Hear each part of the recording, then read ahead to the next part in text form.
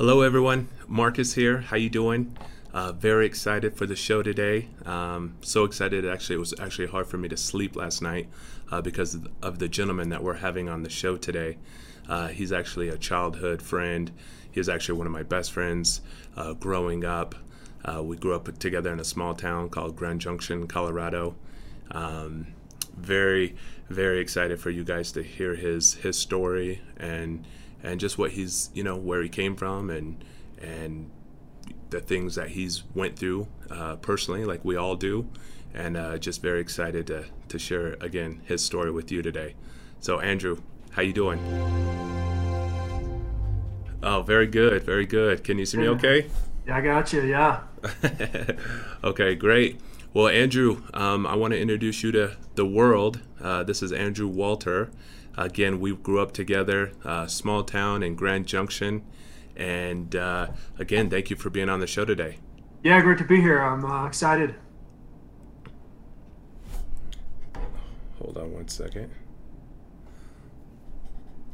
Can you clear up my balding and my head area?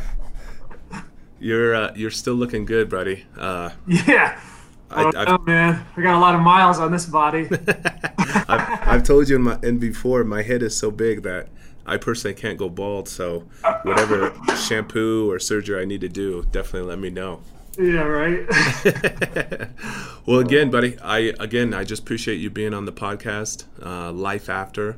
The reason I created this was I want to have a platform where people can come together, men and women, and just share their life after experience, because I believe that we all go through life-changing life after experiences.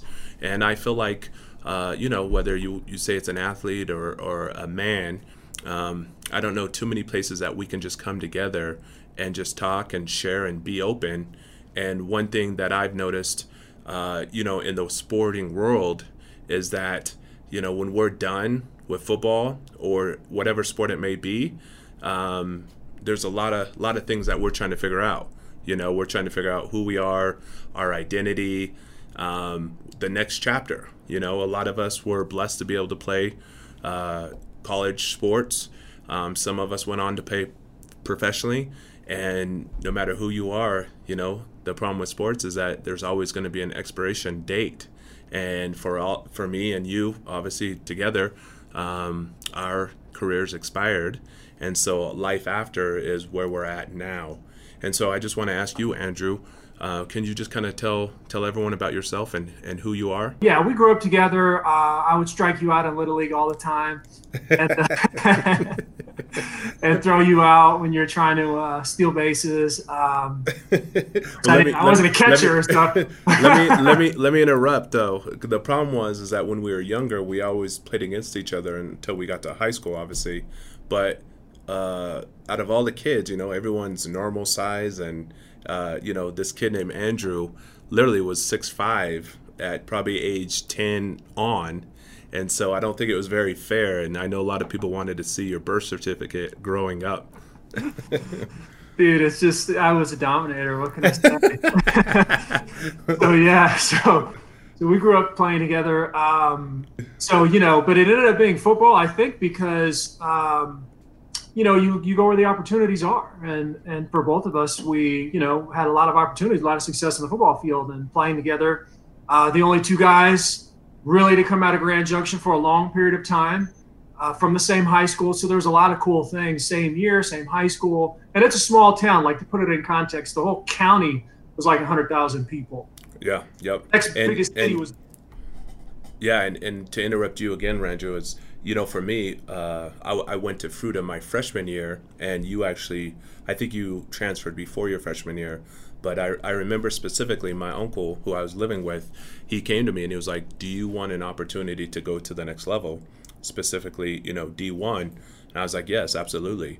And he told me, he's like, you have to transfer to Grand Junction High School, because at the time, Grand Junction was 5A. It was the only 5A school in town, and we actually played the Denver schools that got more, scouts and eyes on us. And so like everyone, we all play, whether it was quarterback, running back, receiver, the top positions in your mind when you're a kid. But I remember even as a freshman, I played running back and then I played quarterback. But when I transferred to Junction, I had to make a decision what position I was going to play. And you were, like I said, 6'5" at the time. And so I handed the reins over to you, but I was your number one receiver. And so I'm definitely taking all credit. The scouts were coming for me, and then they obviously saw you, this kid that was so much bigger than everyone. But I definitely was your number one receiver, right? Dude, I think they call that gaslighting. You were. You were. So the fast forward, Arizona State. That's where I ended up going. I was born in Phoenix, so I had connections to Arizona State. Bruce Snyder was the coach. They had come off a Rose Bowl a few years before. Really hit it off with him and his staff. They got fired. Dirk Cutter came in. He's been an NFL coach for a long time after that, and a head coach and offensive coordinator. So a great mind. We had a great staff offensively, and broke a lot of records. Had a lot of success, and then was drafted to the Oakland Raiders in the third round, 69th overall in 2005. We'll probably get into it, but making it to the NFL wasn't everything that I made it out to be as a kid. And so it was very difficult in a lot of ways, and played 4.5 years in the league, and then the bell tolled, and then it was time to move on. Right, absolutely. So just want to recap, because I know there's a lot of memories that I enjoyed from you and I growing up together. I go back to our junior year. We actually went to the Arizona State football camp because, just like you said, sending out videotapes, that was something you had to do. Another thing that you had to do was, go to as many football camps you could over a summer. And I know you and I started doing that going into our junior year. And so we went down to Arizona State. I remember they called you and I into the office and literally offered scholarships our junior year. And I know, obviously, you had family from Arizona. That was kind of a childhood dream for you. But for me, to be honest, and I don't know if a lot of people know this, Arizona State was actually my number one choice, because you obviously, we went to camp together, offered scholarships, you committed there. And I remember at the time, I said, I'm in, like 100%, but I just want to wait. And for whatever reason, I know Snyder kind of was on the hot seat, going into that next season. And literally the only reason I chose CU over Arizona State was because Gary Barnett was brand new from Northwestern to Colorado. And for whatever reason, I just chose CU. But for me, that was a great childhood memory of you and I getting to go through that process together. So. And it was helpful to have somebody to go through with it, somebody that was going through it with you together. So, because if it was just me, I don't know that I would have really been able to, understand what exactly is happening here. I understand the magnitude and I want to move on and so forth. But to have somebody, a great friend that we knew each other forever, walk through that together, was super helpful for me. And then, at the end, we both made the right decision for ourselves. And it obviously clearly worked out for both of us. Yeah, definitely. And, again, back, where we came from, small town, the opportunities and the platforms that are available today, that was not even a possibility. And so, like you said, just having someone to kind of go through that process and just learn, it was great. But to fast forward, obviously you went to Arizona State. I went to CU. It was great to watch you over your career, because at the time, being in the Pac-10, you went down there. You obviously became a starter. You broke all the records, had huge success, and it was just great watching, one of my best friends have that success down there. And then, like you said, you got drafted in the third round, number 69 overall. And you went to the Oakland Raiders. And, for me, a lot of people don't understand, just being in the right situation, the right system, the right opportunity. You could literally have a 1 or 2 year career, or you could have a 10+ career just because of those things that I said. And so maybe you could kind of share your experience of being an Oakland Raider, obviously at the time, with, tons of turnover, offensive coordinators, defensive coordinators, head coaches. What was that? What did that experience look like for you? Yeah, I'll give you two stories that kind of sum it up briefly. The first was draft day. Everybody thinks that, for a football player, the NFL draft that day, getting drafted at the time, it was the first day. They had the first 3 rounds on the first day was like the pinnacle. That would have been like the most amazing thing for a player that they could imagine. It really wasn't for me.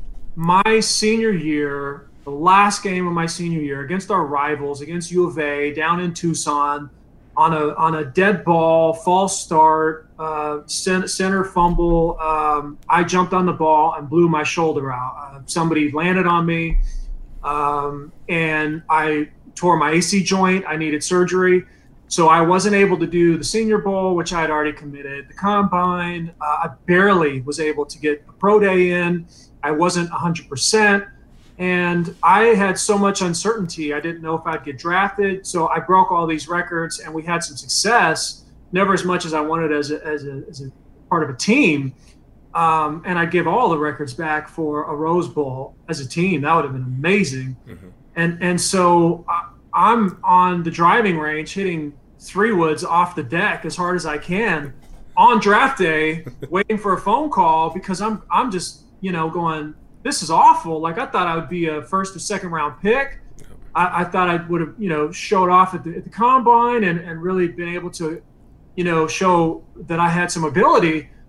And it was sort of like crickets, and it was kind of like, what's even happening here? And so it was not an enjoyable experience. Now getting the call on the first day at the time, I was thrilled. I didn't even know if I'd get drafted. Then to the Raiders, I hadn't, only a few years prior they'd gone to the AFC Championship game, to the Super Bowl. Bill Callahan took them there, but it was kind of it was a John Gruden team, but it was Callahan that took them there. And then, but then he got fired, and then Norv Turner came in, and then that sort of ended up being the story. And Norv got fired after my freshman year, then Art Shell got brought back, and then he got fired, and then Lane Kiffin got brought in, and then he got fired, and then Tom Cable got hired. I literally had 4 head coaches in 4 years. I had 7 different play callers, and this is the other story that I'll tell you. I'm scheduled to start against Carolina at home. Greg Knapp was the offensive coordinator, had a great relationship with him. He's a great coach, a great guy, great communicator, great teacher, on and on. Mm-hmm. So literally 5 minutes before warm-ups, so 65 minutes before kickoff, 5 minutes before we go on the field, Knapp comes over to me, and Napper goes, "Hey, man, I'm not calling plays today." And I'm like, "What? Who's calling plays? The guy in the first row? What are you even telling me?" And he goes, "Yeah, head coach wants to see you, Tom Cable." So I go in there, and Tom Cable's calling plays. Like Coach Cable, nothing against the guy, but I'm going, "Have you ever even called plays? When was the last time you called plays? We haven't even had a conversation on what do I like, what do I don't like." So literally in 2.5 minutes, he's going, "What do you like for the game, like the day of the game?" And that was like the experience in Oakland to a T. It was, people think, oh, all this, professional. Now, don't get me wrong. I love being a Raider. Once a Raider, always a Raider. I'm only saying that during the time that I was there was so much uncertainty, turmoil, transition, that we could literally develop no momentum as an organization. And I think they've righted the ship in a lot of ways now. But at the time, it was not what people think the NFL is. Yeah, absolutely. And exactly what I was saying was, people on the outside, they don't understand. For us players, just being in the right system, the right, coaching. I mean, there's so many things that play into that. And I know it's another conversation, but, people get mad when players, like AB, for example, this is prime on exactly what's going on. He left Pittsburgh for whatever reason. He was in Oakland. Things didn't happen the way he wanted them to. I know a lot of us got to see things, through the eyes of Hard Knocks, but for whatever reason, he wasn't happy and he wanted out. And so, fans, They come up with their own ideas and their own opinions, and it usually goes back to the player because he's selfish and he's a jerk and he's an asshole, whatever those words may be. But really, people don't understand exactly what you're talking about. And I know, because we played against each other at the same time, what was going on a weekly, monthly, and annual basis just on turnover alone. So, for me, I didn't have that same atmosphere that you did the whole time. Obviously, we had Marty Schottenheimer. We went 14-2, lost in the second round. We should have been in the Super Bowl. He gets fired, and then obviously Norv Turner came over and took over. So I had a little bit of change, but definitely nothing like you, Andrew. So I just have a lot of compassion for you because I've been in your shoes, and it's a business, and it's a tough business for anyone out there. And then you add in all those things, I just couldn't imagine, what you were going through mentally at that time. Yeah, it was tough. I was not the person I am today. So on top of all of the things, the instability from an organizational standpoint, internally, for me personally as a human being, I would say I was just not a good person. And I've said this before, just because you say please and thank you doesn't make you a good person.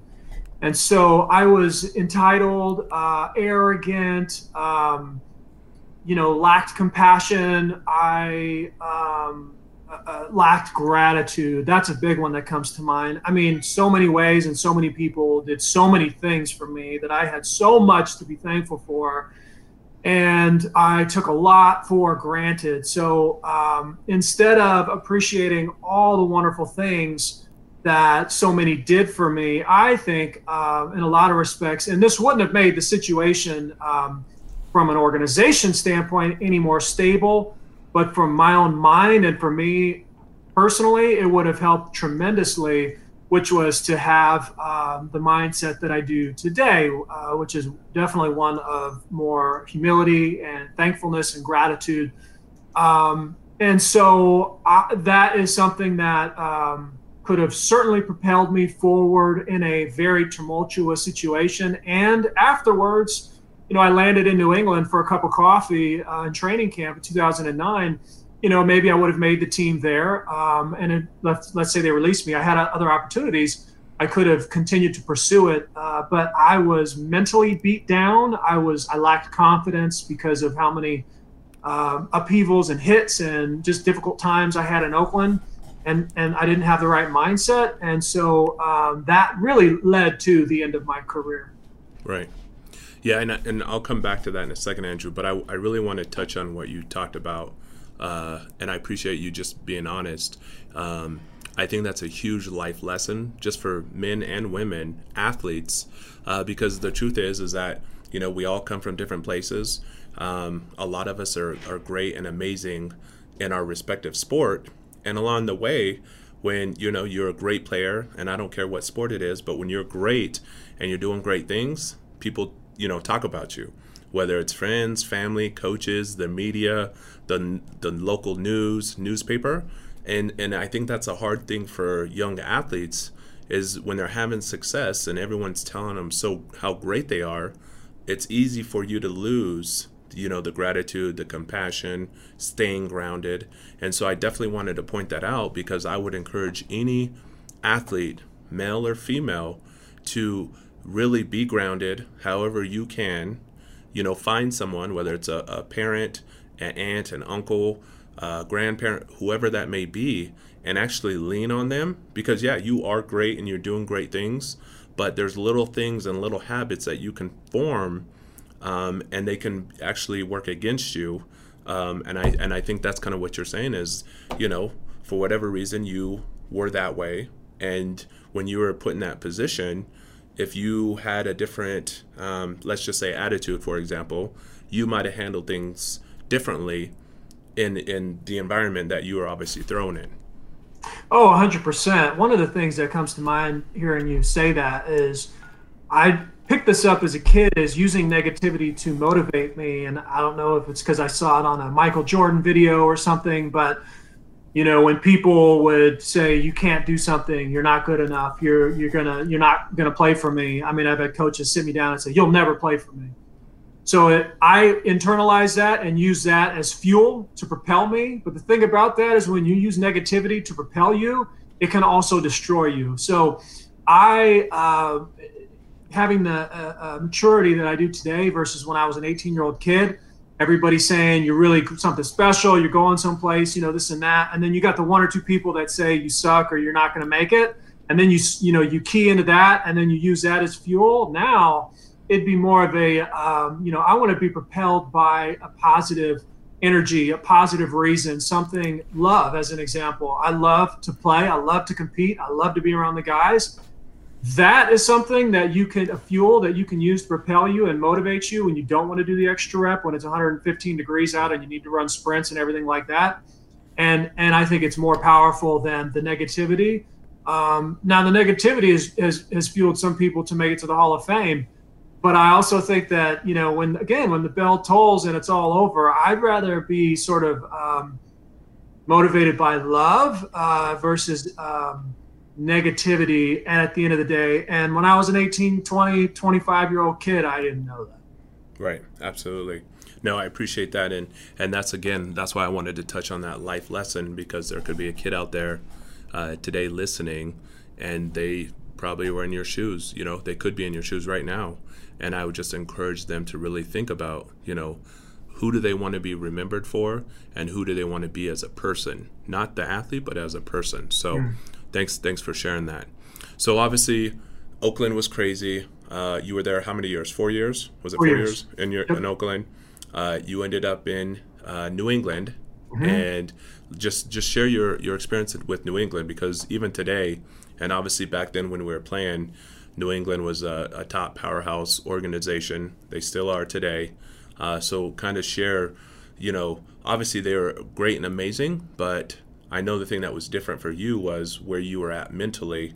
And so let's talk about that. Yeah, mentally I wasn't in a good place. I had an opportunity to play for my coach, my former college coach, who was the offensive coordinator at Jacksonville, Dirk Cutter, at the time. I talked to him and I talked to Coach Belichick. And I wanted to win.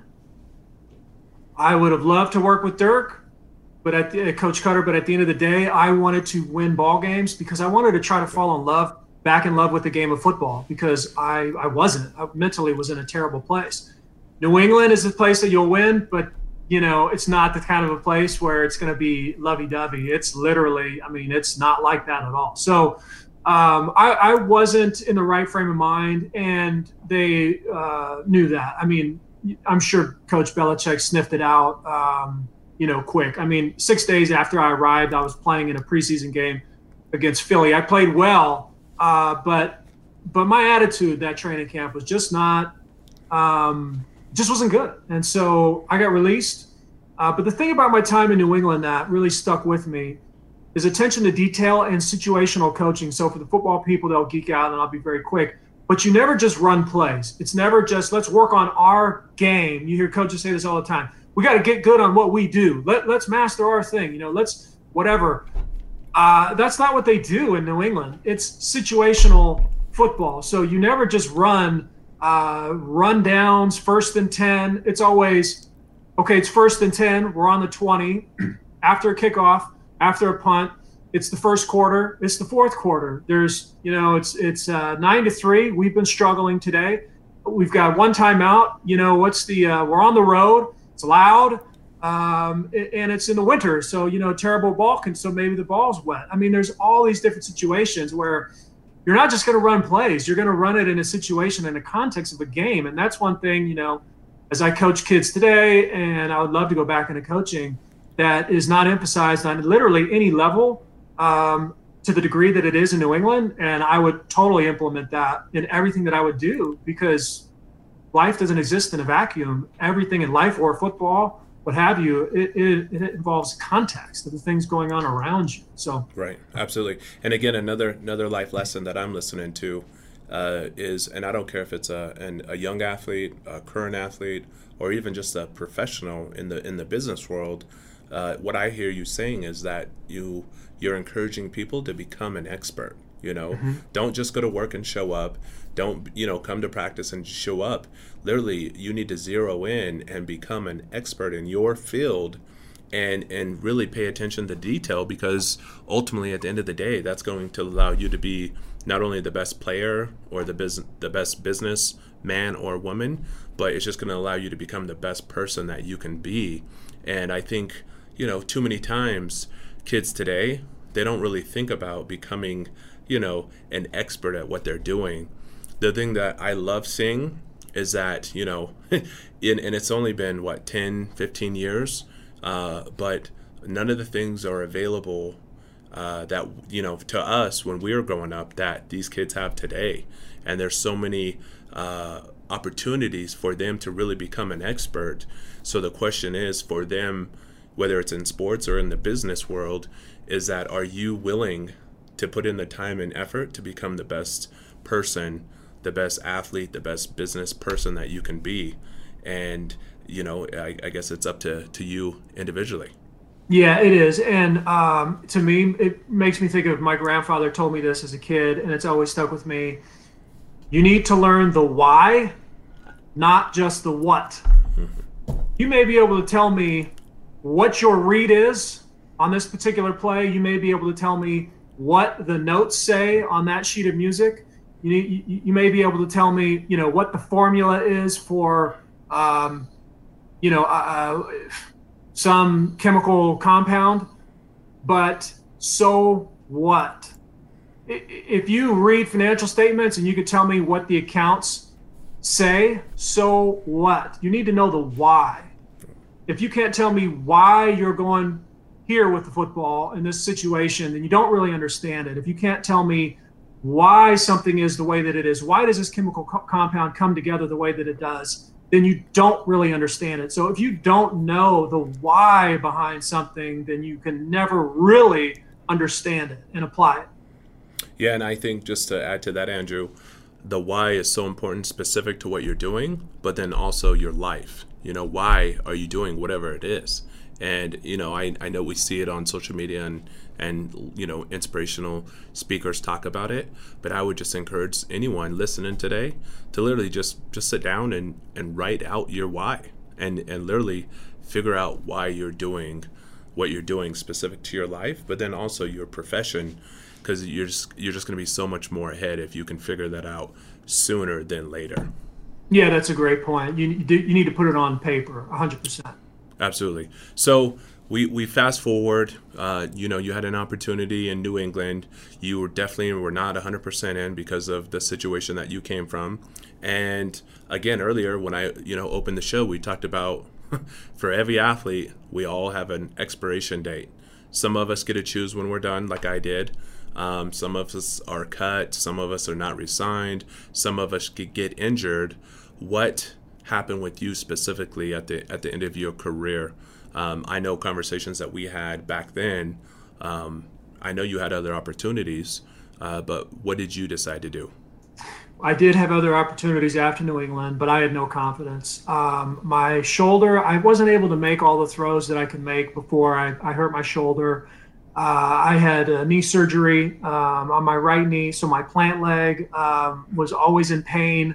I had some other surgeries and other injuries, and so, but all of it really made for a mentally broken down, frustrated, no confidence human being. And so when I couldn't go out on the field and compete the way that I wanted to and could in the past, I just, it really felt cheap and it felt empty and it felt like I just couldn't do it. I can't go through the motions. I'm just not able to, sort of half-ass something. If I'm not in it, then I can't really do it. I've certainly never been able to do that. So the time came for me, and I remember saying to my dad basically what I just told you, and it was like, well, that's the answer. And so it wasn't even a conscious thing. It was kind of like I just kind of shaking my head, like I just kind of a broken guy, and I can't really do it. I don't know what I'm going to do now. Yeah, right. But I can't do that anymore. Yeah, and obviously that takes us right into your life after, event. Obviously, growing up, you played sports literally from a young age, probably what, age 5, 6, playing football, baseball, basketball, all world and everything that you did. And then literally at that time, and I guess in that point in time, you mentally said, you know what, I'm done. I'm done. I'm physically, I'm done. And so for you, did you have another idea? Did you have a plan? I know you really weren't sure kind of what to do, but what were you thinking at that time, if you can remember? Yeah, no, I was totally lost. I was engaged at the time to a great person. She had her JD, and so I was kind of thinking, well, I don't know what I'm going to do now. Like you, I took advantage of every program the NFL offered, from career aspect, broadcast boot camp, to Stanford, all the real estate entrepreneurship programs, and I was totally lost. My undergrad was communication. Effectively, it was to be the very best athlete that I could be and get good grades, which I did. But college is there to put yourself in a position to make money. And I did that and accomplished that. But then that career ended and I didn't go into coaching. And so I had really no idea. So I went back because at the time I was with somebody who had a JD. I didn't go to law school. I went to get my master's in business administration. And so I did. During that time, I was putting some business purpose loans together, and I realized quickly the person on the other side of the table knew a hell of a lot more about business than I did. And that was a major risk that I need to mitigate and balance the scales. And so I had to empower myself with education. So that's all I knew. I knew that I liked lending because my grandfather did that late in his life. And I'd been around it as a kid. So I knew I liked doing that, and it was a business that I could do. Beyond that, I had no clue. I really had no clue. So it was kind of trying to just, look, I'm going to start marching in that direction and start making course adjustments as, things happen. Yep, absolutely. So again, another life lesson. I know you and I are not the first, people to be talking about this. But again, the fact of the matter is that for every male and female athlete, whether it's high school, whether it's college, whether it's in the pros, it's going to come to an end. So again, over and over and over again, I want to encourage these young athletes to really start thinking about what they want to do, because no one's ever played forever, right? So if we know that, and that's 100% true, we're not talking 50-50, 70-30, it's 100% going to end. You need to start thinking about life after sports, because again, it's going to end, it's going to happen.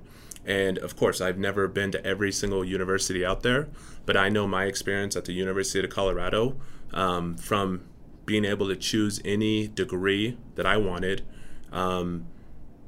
getting into the NFL, meeting, big name, financial people that were just a part of the programs and opportunities that we had. There's so many opportunities for the athletes to literally engage, and be a part of.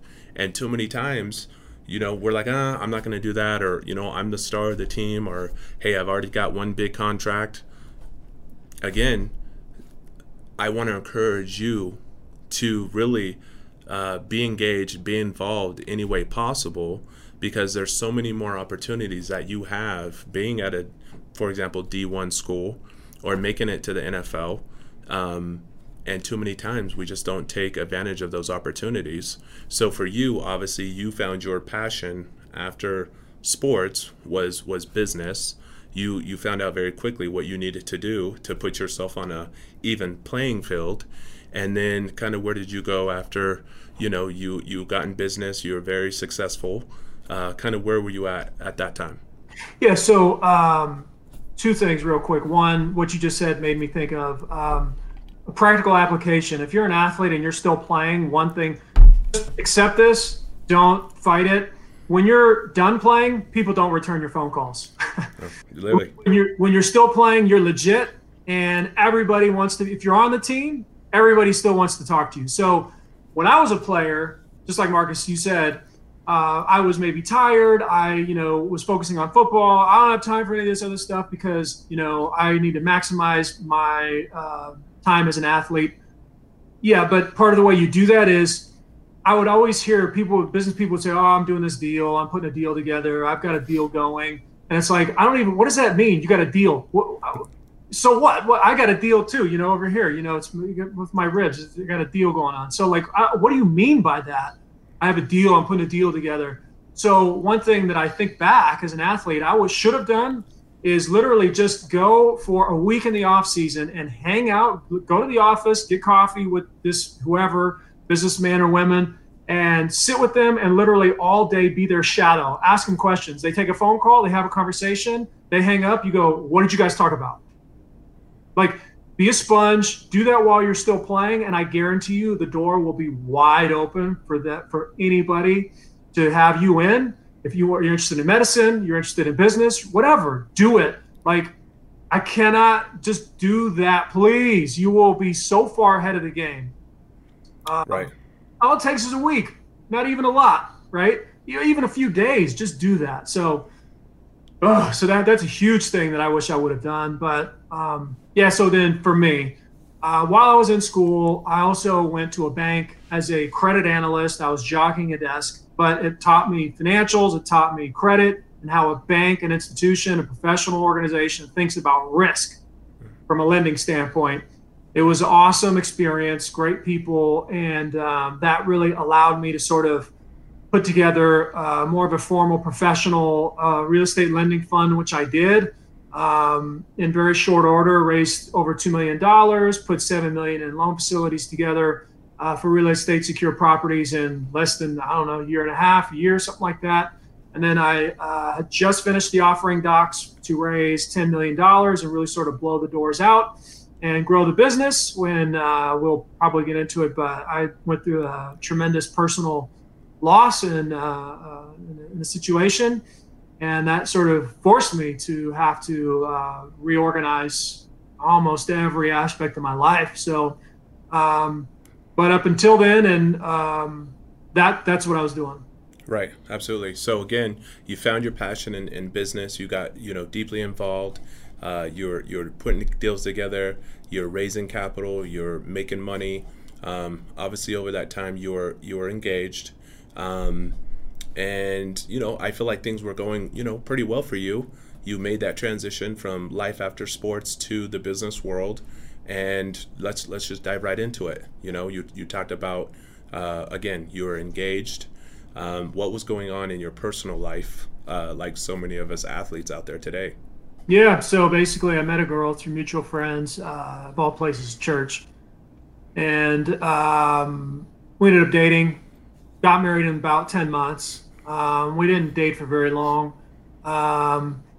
We were married for 2.5 years. And long story short, she asked for a separation, which I granted. I was at my office. I got served. I go home, and she cleaned all her stuff out and moved back to California, where she was from. Just so happens she was pregnant. Child turned out to be mine. She gave birth in California, and they took jurisdiction over the child custody issues. I was living in Arizona. Our entire life and marriage had existed in Arizona, but because of a legal aspect that she took advantage of, she placed about 1,000 miles between myself and our daughter.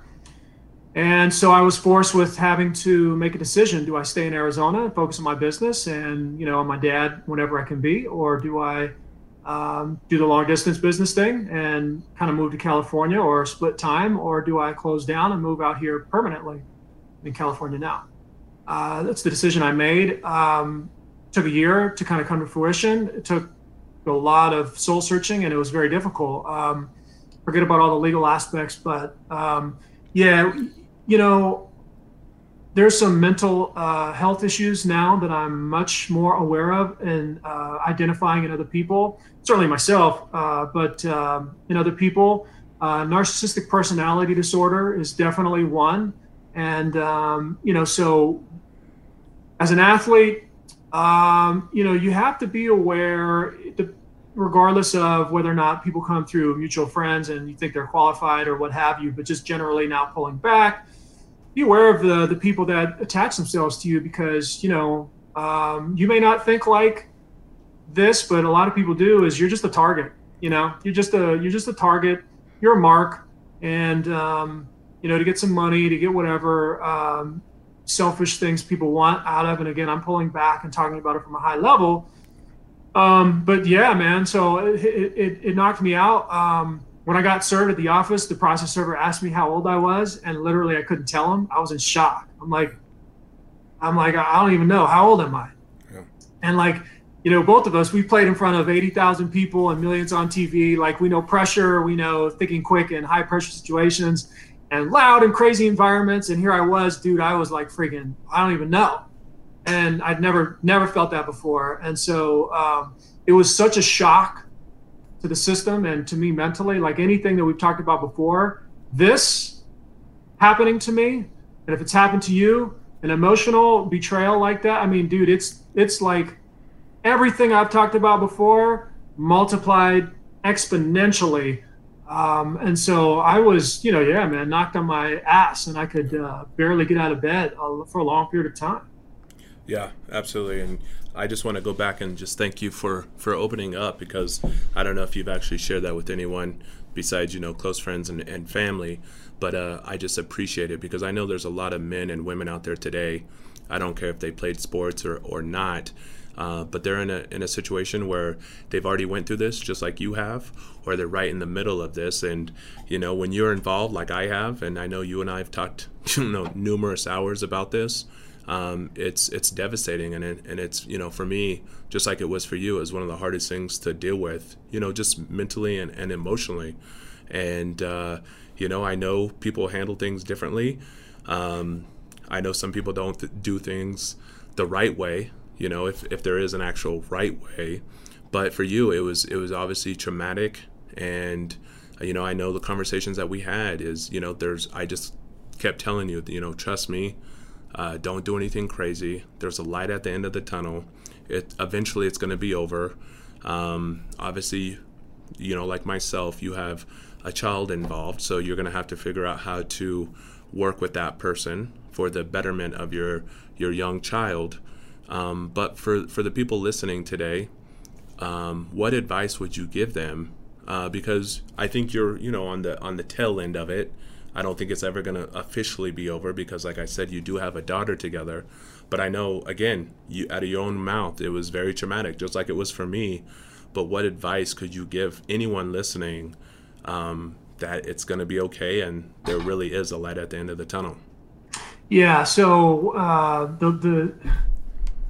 probably the biggest frustration in all of this is the injustice in the legal system. The family courts, particularly the family courts I've had to deal with. Here's an example. An attorney has her referrals that are agents of the court that make recommendations to the court that the judges in the courts basically just rubber stamp, because they don't really have the time, the energy to go through and fine detail each case. They're just trying to clear cases from their desk because they've got so many. So if these referrals, just from a business standpoint, think about this. These lawyer referrals, these agents of the court, get up to $20,000 per referral. So to do the work, to put a docket together, to send to the court that has recommendations on custody matters, as an example. You get 20 grand for this, and literally the amount of work, this is like a high school project. This is like 20 grand for doing hardly anything.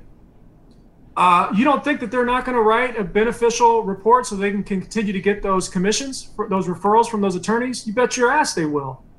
So there is so much injustice that you will have to face after something like this happens, that the best thing you can do is accept it and try to work in an unjust system. And over time, truth always bubbles up to the surface over time, and it may take a long time. I mean, my daughter is over 3 years old. and I don't have equal time yet because of some of the things that I'm talking about. And you know, everything you do on the internet is going to be there for eternity. So I'm trying to pick and choose my words properly because, you know, in case the day that she looks at this. Absolutely. But she'll know. And if you don't come to grips with that injustice, then it will drive you insane, and it will cause you to do irrational, irresponsible, and potentially dangerous things. So practically speaking, that's one thing people can do. Just accept it and try to work in an unjust system. Right. And can I interrupt you, Andrew? Yes, please. Tell me if I'm completely wrong, because you and I experienced this together, obviously separate situations. But exactly what you said is, I would agree with you, but what I would encourage, male or female, right or wrong, I don't care. Obviously, whatever happened to get to that point, I'm not here to defend or discuss that. But what I would encourage you to do is come together with your potential ex, your spouse, maybe currently, and figure out how to come to an agreement together. Obviously, that's a broad statement, and I can't speak to every little situation on the table. But I know for me personally, with my ex, we actually agreed not to use attorneys, just for the reason that you talked about, and we agreed on everything until we got to financial matters, which is obviously a huge topic. And same thing, a week later, we couldn't come to an agreement. I got served in terms of, you know, she hired a super attorney. I had to go out and hire an attorney.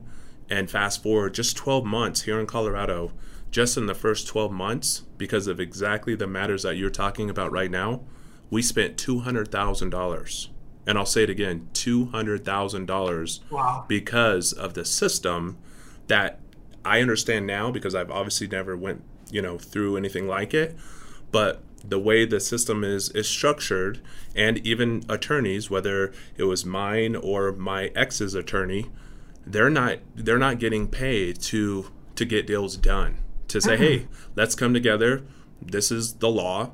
It's very simple. It's black and white when you're talking specifically to these matters, and this is what's going to happen.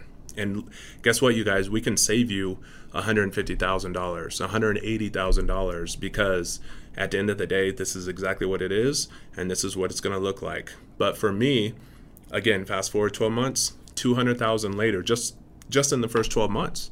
And so I don't know if you would agree with that, Andrew, but I like to encourage anyone, keep the legal system out of it, work matters out together, because you're going to save yourself a lot of money, headaches, stress, anxiety, again, on down the list. Oh, dude, 100%. Yeah, the lawyers are leeches, man. Like they're the only ones getting rich. They're the only ones making out in this whole situation. But like, you can negotiate and try to, compromise and get on the same page with somebody, only to the degree that they're willing to do the same. Because like here in my situation in California, just custody, not including the dissolution, just custody. Dude, how do you negotiate with somebody who says, I want 100% and they get nothing? And that's their position, and they're not coming off of it. So the family court goes, oh, well, come together, meet and confer, and you got to do that a million times. And it's like, you know what?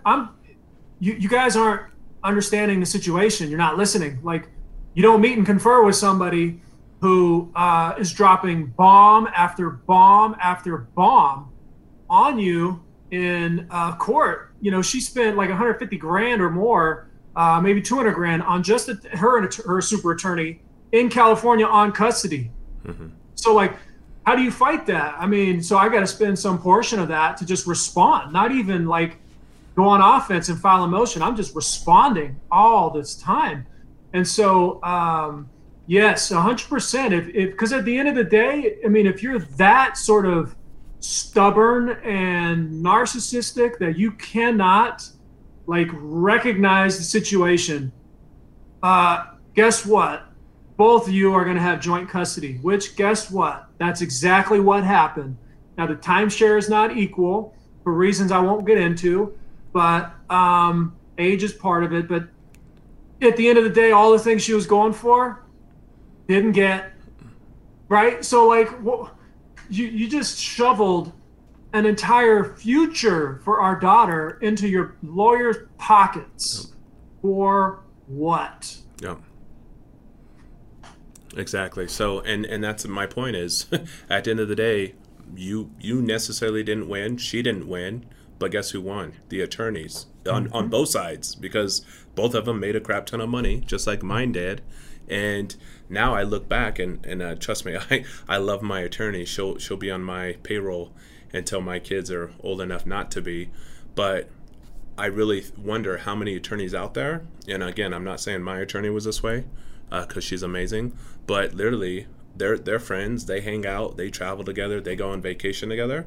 And literally, we're the ones that are paying for it. So again, my point was, and again, I know there's so many things that play into it and who you're dealing with, but I would just encourage anyone, whether you believe you're the good guy, the bad guy, the good girl, the bad girl, whatever that may be, really think about, at the end of the day, are you willing to spend all this money, and what are you really going to gain out of it?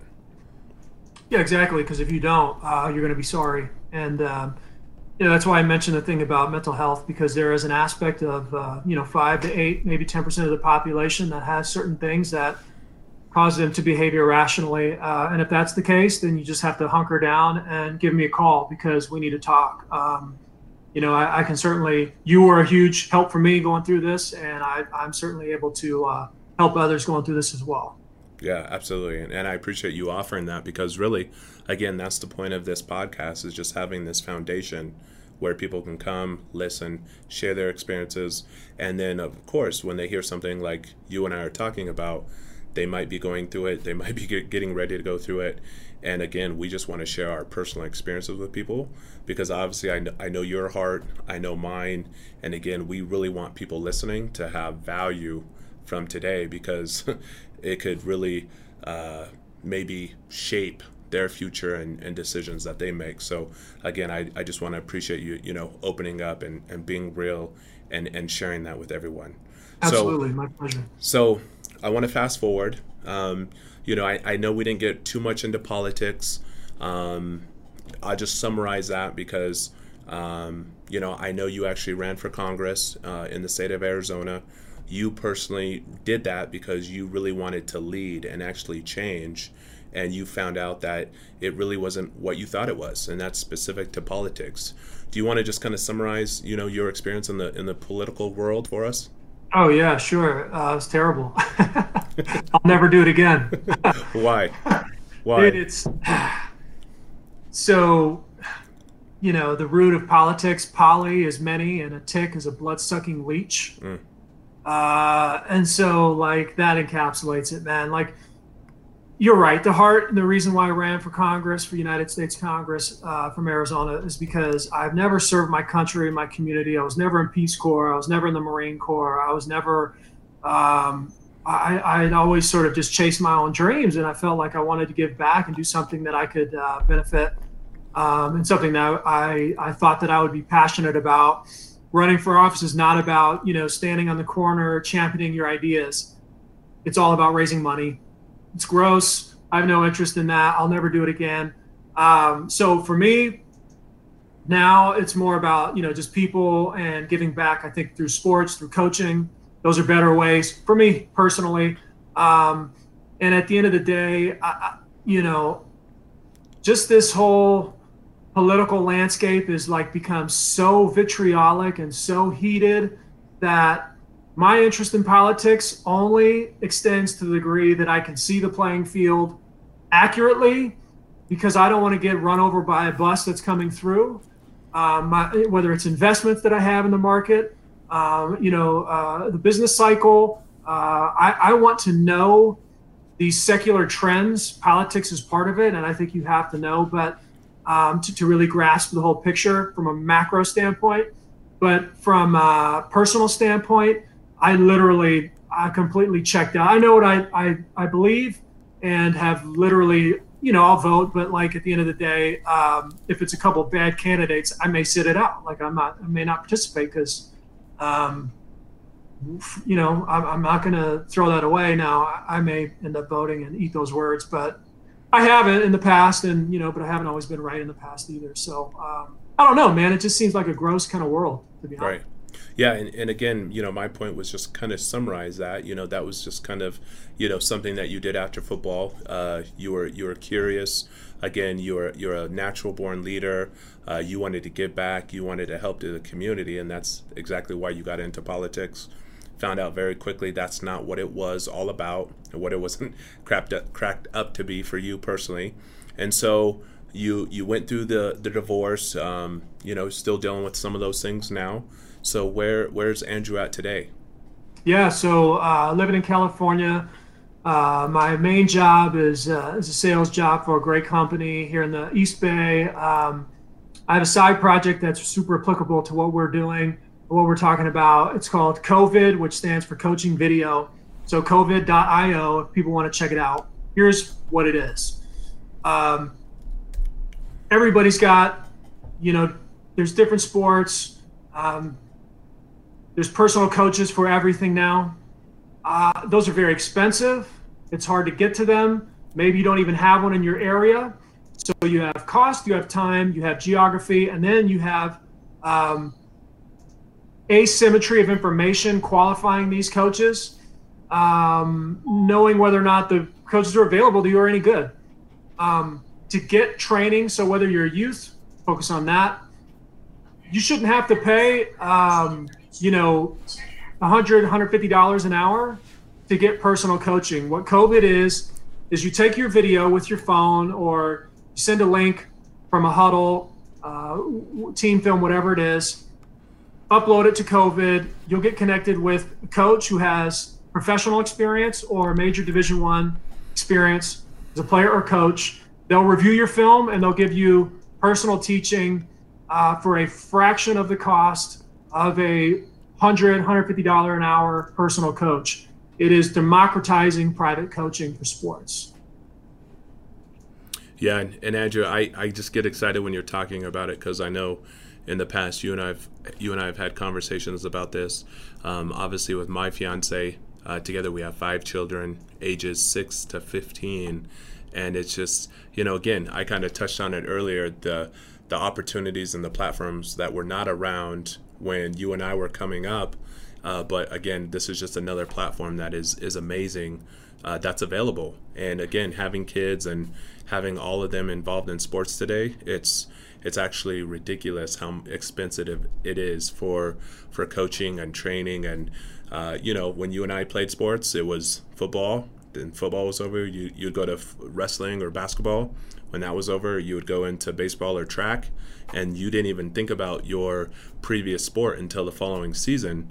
And now, kids at age, 6, 7, 8 and up, these kids are playing sports year round. And so to be competitive, you really do have to have the coaching, you have to have the training, and you literally have created a platform where it doesn't, it really doesn't matter how much money you have or, where you come from.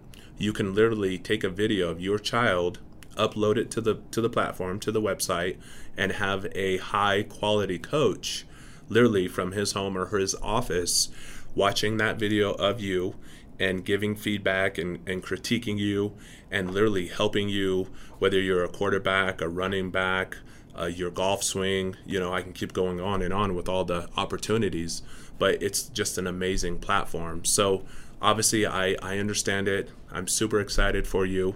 I want to encourage kids to check out the website. Again, it's COVID.io.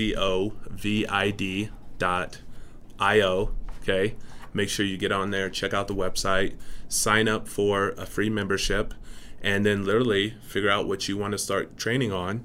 And then obviously on the flip side is a coach. Any coaches out there in any sport, get on the website, sign up to become a coach, and literally, this thing is, in my opinion, it's going to take off, and I'm just excited to be a part of it. So where do you see kind of the future of COVID, Andrew? Yeah, so definitely professionalize it, as I've mentioned other things. So we're at a point now where we need to partner up with some venture seed funds in order to grow and maximize the opportunity. I think the opportunity is huge. like you said, parents think their kids are falling behind now because they can't pay for a private coach, and you shouldn't have to. So $10, $20 to get private lessons, to be able to groove your game and get better and measure it and have your profile and come back and see, like, how have I progressed? What does my evolution look like? What am I working on now versus 12 months ago I was working on this. Look how far I've come. This is amazing. There's so many aspects to it that allow you to grow as a player, and parents can feel like they're still providing a tremendous value. Where else can you connect with somebody, like you or me? We played in the pros. You can have them watch your film and critique you. That's amazing. Well, yeah, exactly. And you can. And on COVID. So right now we're looking for introductions. We're looking for conversations and ultimately investment from aligned seed funds and angel investors who are interested in not only just cutting a check, but also participating, sitting on the board, being a resource for us, and helping us sort of, they embrace the vision, democratizing private coaching for all sports. That's something they can get behind. So that's where we're at. And if they want to connect with me, they can reach out to you. They can also find me on Twitter @_Andrew_Walter. Hit me up. Email aw@covid.io if they want to send an email. Yeah, that's great. And I appreciate you giving out your information, because again, we just explain the platform. Kids, parents, coaches have the opportunity to be a part of this today because it's already launched, it's already live. But I know just from conversations, you personally have taken it as far as you can. And so now we need people to step up, whether it's financially, whether it's their background, and literally come together and be a part of this. Because I know just from my conversations with you, this isn't about the money, it's about being able to give back and help kids and even adults across the board have the type of training that they want and they need at a price they can afford. So obviously money and all that stuff, you need that to be able to continue, plowing forward and building something amazing. But if anyone out there today, whether you personally want to be involved or you have a friend, a family member, you just someone that you're thinking about, like we all do, please share this information with them, and get back in touch with us, because we would obviously love to go into more detail on how they can be involved. So again, I just thank you for sharing that with everyone. Oh, thanks for giving me the opportunity. Very cool. Yeah, so Andrew, I just want to wrap up here, and I know we've talked a lot, your childhood and where you came from and going into high school, college, and the pros. And you personally, like me and many of us out there today, you've just had a lot of life experiences. And so again, if you could just leave any words of advice or any tips or anything, what would that be, to wrap up the show today? Yeah, I would say pursue truth. So one thing for me is a life pursuit is to pursue truth. And, the Bible says, you will seek me and you will find me when you seek me with all your heart. And so I think a humble, continuous pursuit of truth is a life well spent. And so I understand bills need to be paid, and that's somewhat holistic.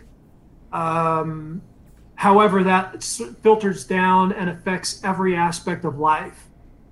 And so for me, that truth is Jesus Christ and a relationship with him. I think he is who he said he claimed to be, which is the Son of God and Savior, Messiah, sacrifice for us to be able to come into a right relationship with holy, almighty God. And so for me, a constant pursuit of truth led me to that. And not because I'm so smart, it was by his grace, and not because I figured it out. But that will never serve a person wrong, I think. So it's certainly something that I try to live by very imperfectly. But I really do think it is a noble pursuit because it affects all aspects of our lives. Absolutely. And again, that's, for me, that's amazing because, that's your truth. That's what you believe in. That's what probably at the end of the day, in your darkest days, in your darkest times, we're all looking for answers and, what do we do and where do we turn? And for you, I know that's how you were personally able to get through a lot. Because like I said earlier, there really is a light at the end of the tunnel. And through Christ, you were able to, connect however that happened for you and literally make it out, to the end. And again, the end is, it is what it is. But I know, again, personally, it's just helped you a lot. So I want to thank you again for being on the show today, just opening up and being real. I'm excited for our viewers to listen to this message. Definitely, I want them to check out the website, the platform. Please share it with everyone, and I look forward to the feedback. Well, I appreciate it, Marcus. Always great to connect with you. I love you, brother, and we'll have to see each other in person soon. Yes, thank you. And again, just thank you for being on the show today, and we'll definitely be in touch. You got it, man.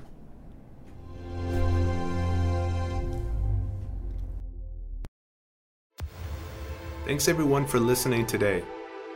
Please do me a huge favor and make sure you subscribe to Life After.